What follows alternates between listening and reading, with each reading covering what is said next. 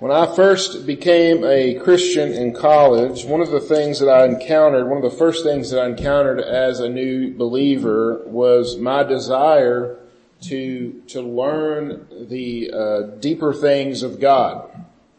And that kind of being up against my upbringing, which I was taught that things like theology, like this word theology was just a word that I'd ever heard in a negative connotation. That it wasn't good to learn those things, that no one really even needs any of that business anyway. And so I had this kind of dilemma within. I grew up in a tradition that valued personal experience over any kind of objectivity. So my desire to learn the deeper things of God kind of grated against my religious experience growing up, with the idea that anything a Christian can and should learn is born out of their personal relationship with Jesus, rather than being found in some stuffy old books or this stuffy old book. We've gone over this quite a bit here. We've studied things like the Second Great Awakening and its influence over our country, with this drift away from confessional standards and toward the creed, no creed but Christ. Today, we hear things like, it's not a religion, it's a relationship, and these things are still very much growing strong in our faith, because any need for divine wisdom and knowledge are trumped by what a person feels and what a person experiences and their quote-unquote own personal truth. Obviously, our personal experience in Christ is important. Of course it is. But it must be grounded in the things that we know to be true in God's Word. There is no knowledge outside of God's intervention in our lives. As fallen people, we could not know God without God.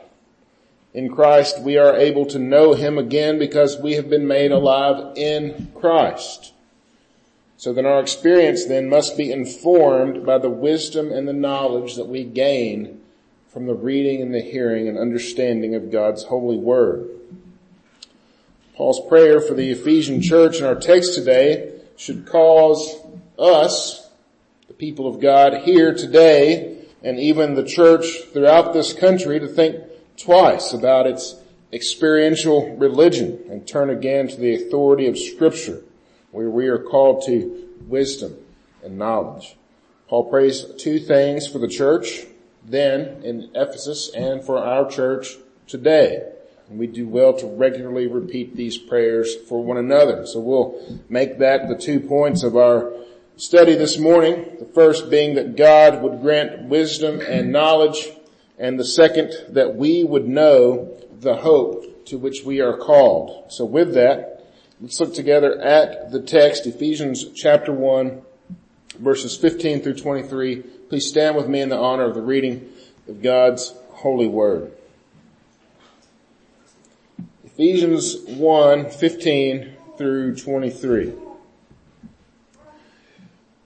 For this reason, because I have heard of your faith in the Lord Jesus and your love toward all the saints, I do not cease to give thanks for you, remembering you in my prayers, that the God of our Lord Jesus Christ, the Father of glory, may give you the spirit of wisdom and of revelation in the knowledge of Him, having the eyes of your hearts enlightened, that you may know what is the hope to which He has called you, what are the riches of His glorious inheritance in the saints, and what is the immeasurable greatness of His power toward us who believe, according to the working of His great might, that He worked in Christ when He raised Him from the dead and seated Him at His right hand in the heavenly places, far above all rule and authority and power and dominion, and above every name that is named, not only in this age, but also in the one to come. And He put all things under His feet, and gave Him as head over all things to the church, which is His body, the fullness of Him who fills all in all. Amen. This is God's word. You may be seated. So for a bit of context today, it's important as we look at the first words in verse 15, Paul begins by saying, for this reason. For what reason? Should be our first question as we come to this text. Well, for this reason looks back at all the spiritual blessings that we have in Christ, our election, our adoption, our redemption, our guarantee of our inheritance. Every spiritual blessing is the reason that Paul is alluding to.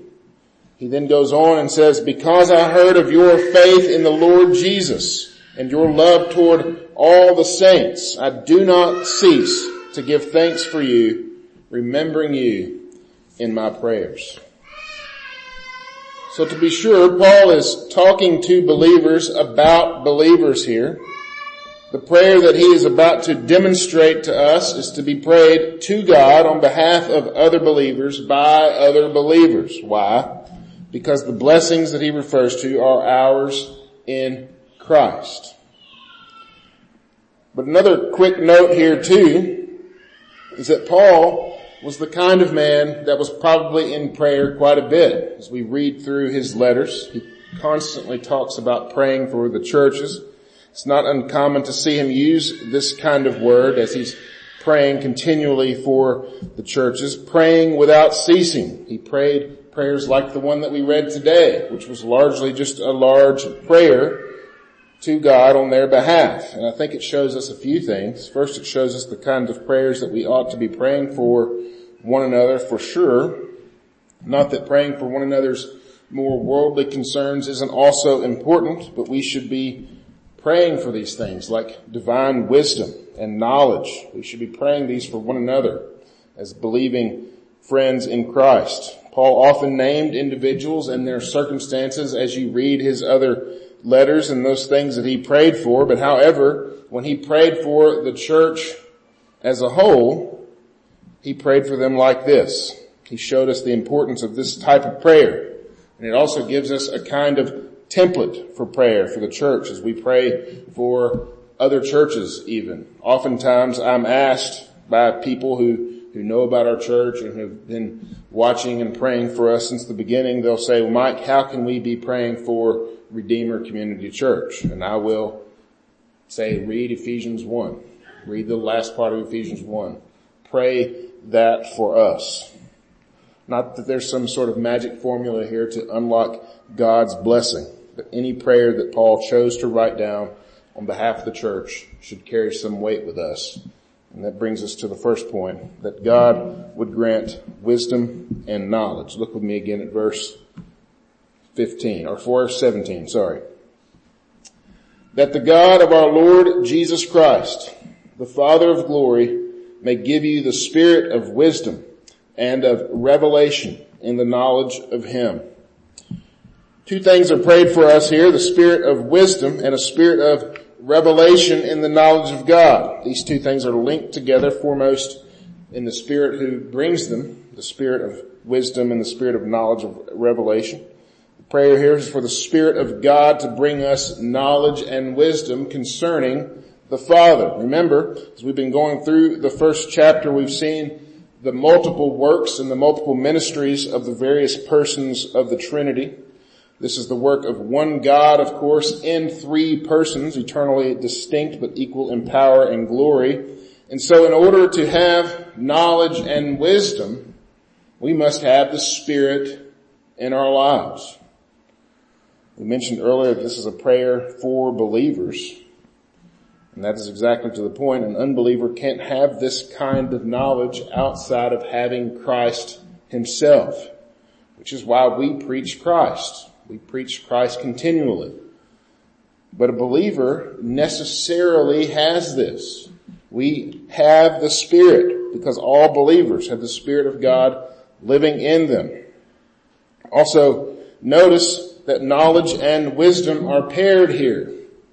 You shouldn't have one without the other. This is for the believer. This is always this way. I like to think of knowledge without wisdom as like spending $1,000 on a Happy Meal. It's not really understanding the value of the money that you have. It's not quite worth that much. Having something and not knowing how to use it appropriately are two completely different things. For the Christian, we have this great truth, the truth of redemption, the things that we've read up to this point in chapter 1. Now, what do we do with this truth that we have? How do we use it? And I want to say a quick thing about this idea of the revelation of the knowledge of God, just so that we aren't wandering off into la-la land this morning. This does not mean that a believer receives some sort of special revelation from the Spirit outside the revealed Word of God. The revelation that we have of the knowledge of the Father is found in the Word of God. Remember what Jesus said in the upper room. What did he say? He said, I am the way, the truth, and the life. No one comes to the Father except by me. And he goes on and he says, if you had known me, you would have known my Father also. From now on you do know him, and you have seen him. In Christ we have the Holy Spirit, and because of the Spirit we can know both the Son and the Father who sent the Holy Spirit more. This isn't about the Spirit giving us any kind of special word. We have the most special kind of word ever, the very Word made flesh. We do not need anything else. In this knowledge and wisdom, we have our hearts enlightened. We read this in verse 18. Having the eyes of your hearts enlightened. What's going on here? Having our hearts enlightened literally means to light up or to shine a light into. Because of the Spirit's work in our life, the Word of God has been opened up to us and a light is shining into our hearts, showing us the truth of God's Word. There's a very real sense in which the Spirit of God opens His Word up to us. This happens all at once when we are new believers. This is the reason why college kid Mike wanted to know the deep things of God. It wasn't because I just got an interest, it's because the Spirit was living in me. But even in our lives as believers, we can be enlightened along the way. A passage that meant nothing to me as an unbeliever now has a very special meaning, of course, but something that the Lord used in one way 10 years ago in my life, He'll use a completely different way today. This doesn't mean that the Word of God changes at all. The meaning of God's Word is always the same. It means that I'm changing, that you're changing. And the Spirit works in us, both giving us knowledge of His Word and the wisdom for how to use it. So what do we do with this info? People say things like this to me all the time. As I'm teaching, they'll say, well, I don't understand how you're able to get so much from that story in the Bible. And I always ask a question of them. It's like, so are you praying for understanding? Are you praying for the spirit of wisdom and of revelation of the knowledge of Him? Because if you're not praying for these things, don't be surprised that you're not getting them.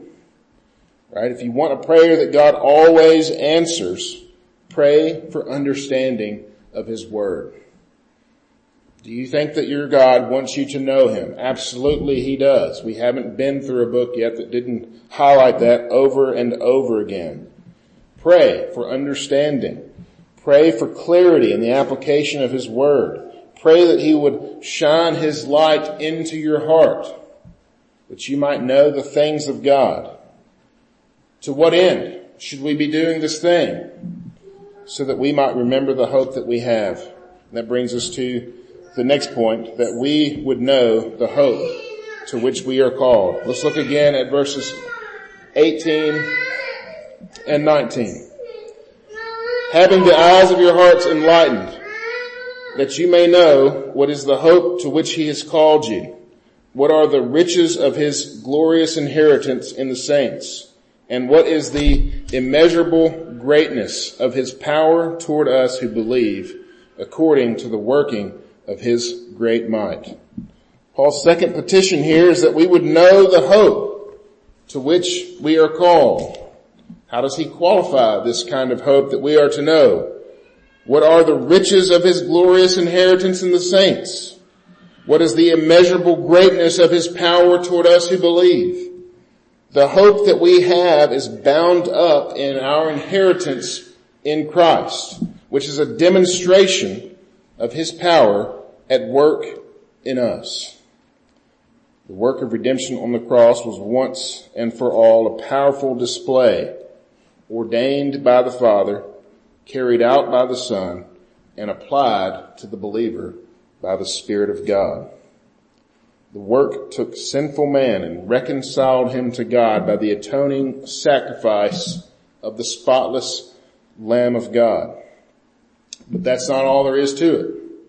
It's not just the atoning sacrifice of Jesus that made it good. But it's because the sacrifice, Jesus himself lived 30 plus years on this earth in perfect obedience to the Father. In his perfect obedience, he earned the Father's satisfaction. These are two great impossibilities as far as I'm concerned. That the sin of a people would be completely atoned for, right? That my sins alone would be completely atoned for, much less the sins of all the people of God. And that a mere man, could defeat the curse of sin. This immeasurable greatness of his power toward us who believe is the application of these two great things: complete atonement and the perfect righteousness of Christ. But that's not all. Because of this great power was also applied to the God-man, Jesus Christ, who died. So this power could be worked in him. Look again at verses 20 and 21. And the end of 19. Greatness of his power toward us who believe, according to the working of his great might that he worked in Christ, when he raised him from the dead and seated him at his right hand in the heavenly places, far above all rule and authority and power and dominion, and above every name that is named, not only in this age, but also the one to come.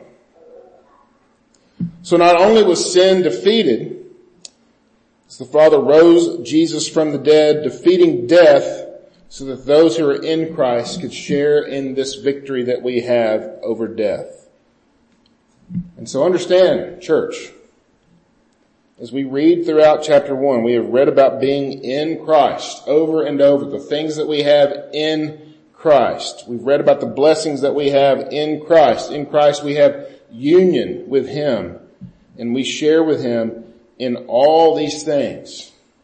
His atonement for our sins, his victory over sin and death, and his perfect obedience to the Father, so that when Paul prays that you may know what is the hope that he has called you, this is the hope that we have.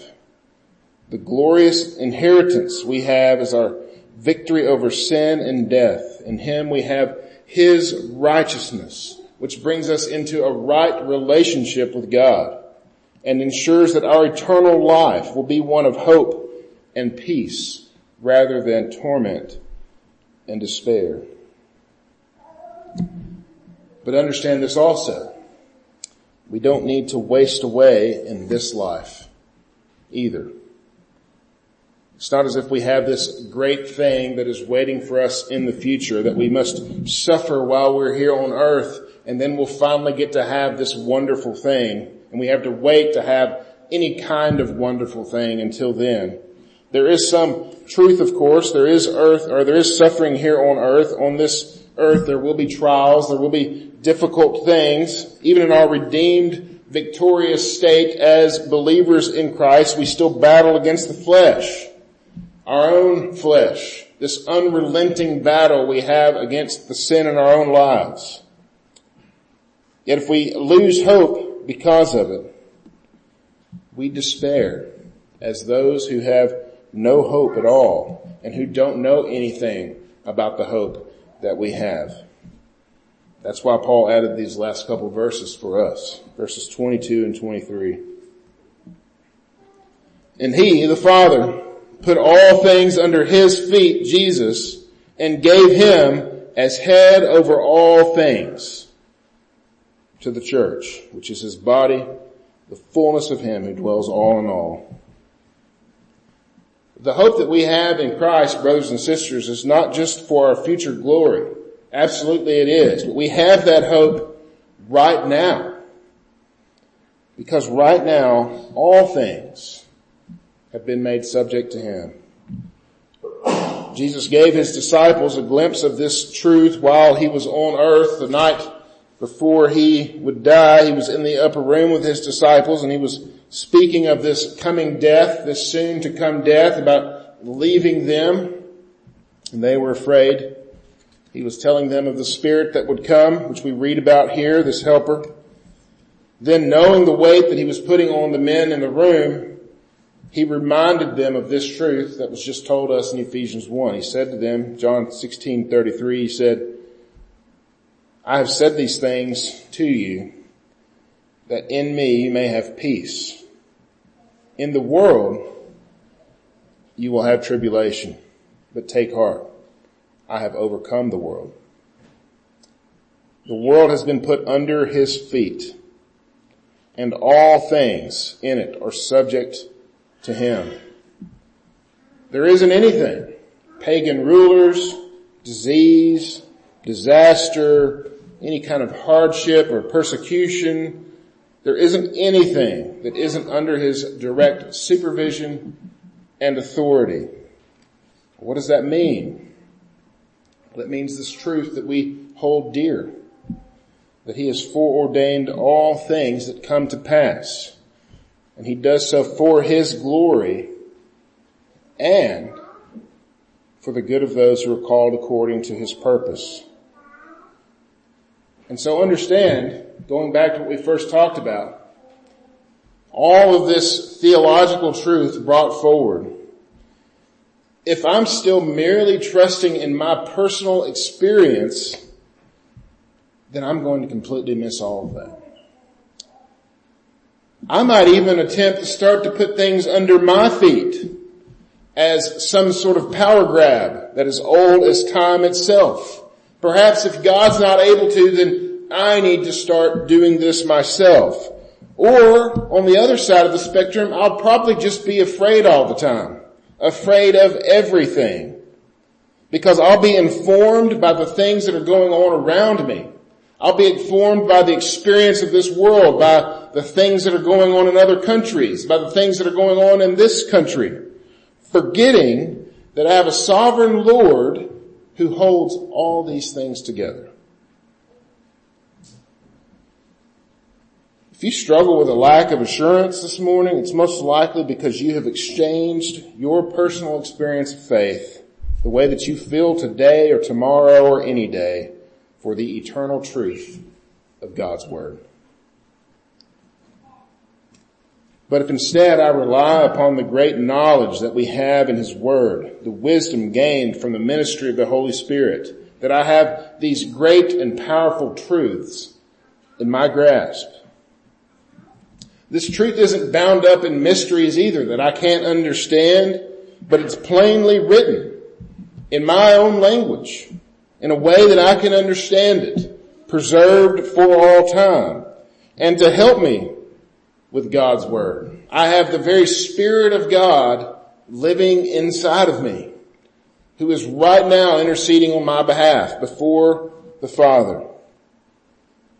I also have the work of people throughout the ages that have written on these things for the purpose of building up Christ's church, so that they would know of the hope that they have in them. This knowledge of God and His works, or what we call theology,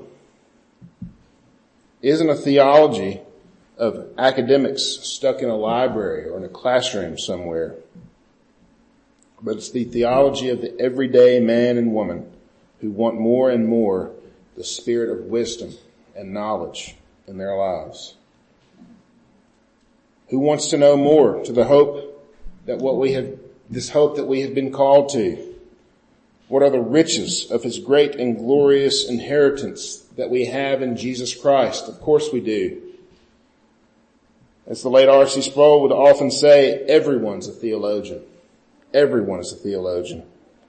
we will choose to ignore the knowledge and the wisdom that we have, continually seeking out personal experience in order to somehow verify the hope that we have? Or will we seek out God's eternal words? Will we seek to rest upon the truth of the gospel, the redemptive plan of the Father, the work of the Son, the ministry of the Spirit? Church, let us know more and more. Let us pray for knowledge more and more to the hope that we have been called. Pray that for yourself. Pray that for one another. And pray that the Lord would use that to teach this message to a lost and dying world. Let's go to Him in prayer. Our Lord Jesus, as we come before You in prayer, we admit oftentimes that as we look around, we will let the world tell us the truth rather than You. Lord, help us. Help us to cling to Your word rather than the dust that we gather around us. Open our eyes, enlighten our hearts, that we would know more of the truth, that we would know more of the hope that we have in You. We pray this in Jesus' name. Amen. Please stand with me now as we sing our response to God's word.